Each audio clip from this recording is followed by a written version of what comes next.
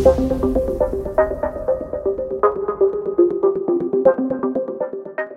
everyone, welcome to Automation Chat. I'm Teresa Haug, Executive Editor of the Journal from Rockwell Automation and our partner network magazine.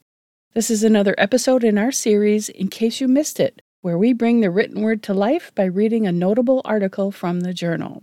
In this episode, Josh Heath, Content Marketing Specialist at Endress+Hauser USA, reads the article, Understand the Pressure Effect on Coriolis Flowmeters. Now this article is written by Victor Rojas, Coriolis Product Manager at Endress+Hauser Flow, and it originally appeared in our 2023 Oil and Gas ebook published last September. But before I dive in, it's time for our family-friendly, silly joke of the day. Why did Beethoven get rid of all his chickens? Because all they said was bok, bok, bok, bok.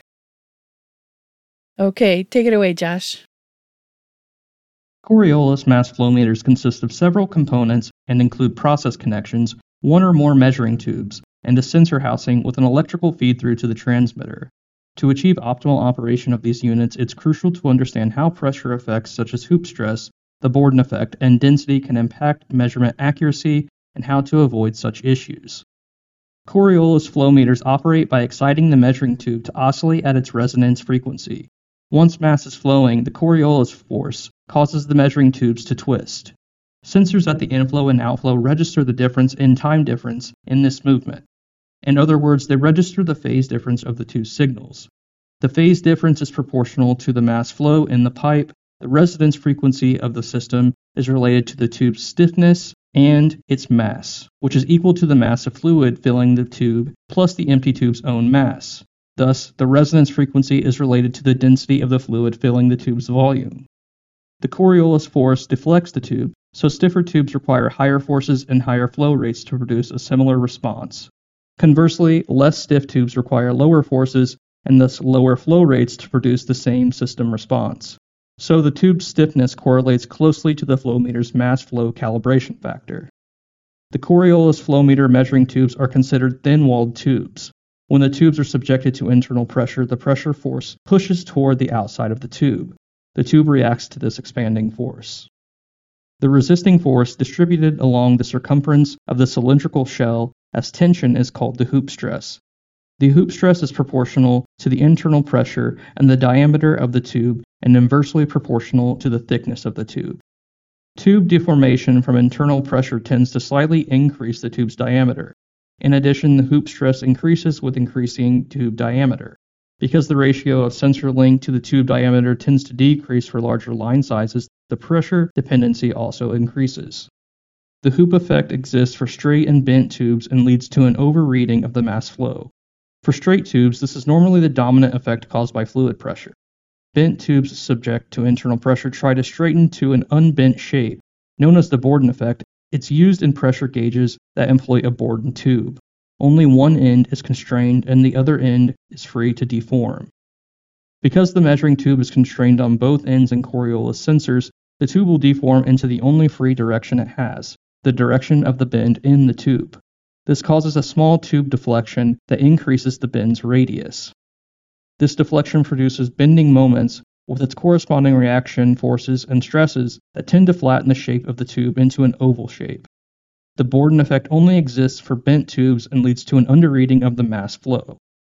And the Borden effect normally is the dominant effect for bent tube meters, whereas the hoop stress is the dominant effect for straight tube meters. In practical terms, internal pressure has a linear effect on the mass flow calibration factor.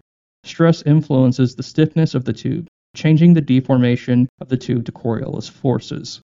In some Coriolis flow meters, the mass flow correction from pressure doesn't require users to know the calibration pressure for each individual device. Each instrument is calibrated in the factory using pressure compensation, so the calibration factors are independent of the calibration pressure. Thus, the pressure effect for mass flow is referenced to zero pressure gauge and not to the calibration pressure. For density readings, pressure has a twofold effect, changing the stiffness of the tube as described previously and changing the internal volume because the tube's shape is affected. This changes the total loading mass. Although pressure affects the frequency in a linear way, the relationship between the natural frequency of the tube's oscillation and the density reading is nonlinear. Look for Coriolis flowmeters that perform full nonlinear compensation in the transmitter when the pressure compensation is activated. The pressure effect on density is referenced to zero pressure gauge and not to the calibration pressure. Note that although liquids are generally considered incompressible, they do exhibit some degree of compressibility. When comparing density measurements performed in a laboratory versus the results obtained with Coriolis flowmeters, the difference between the temperature and pressure conditions inside the sensor and those of the laboratory should be considered to correct for compressibility effects.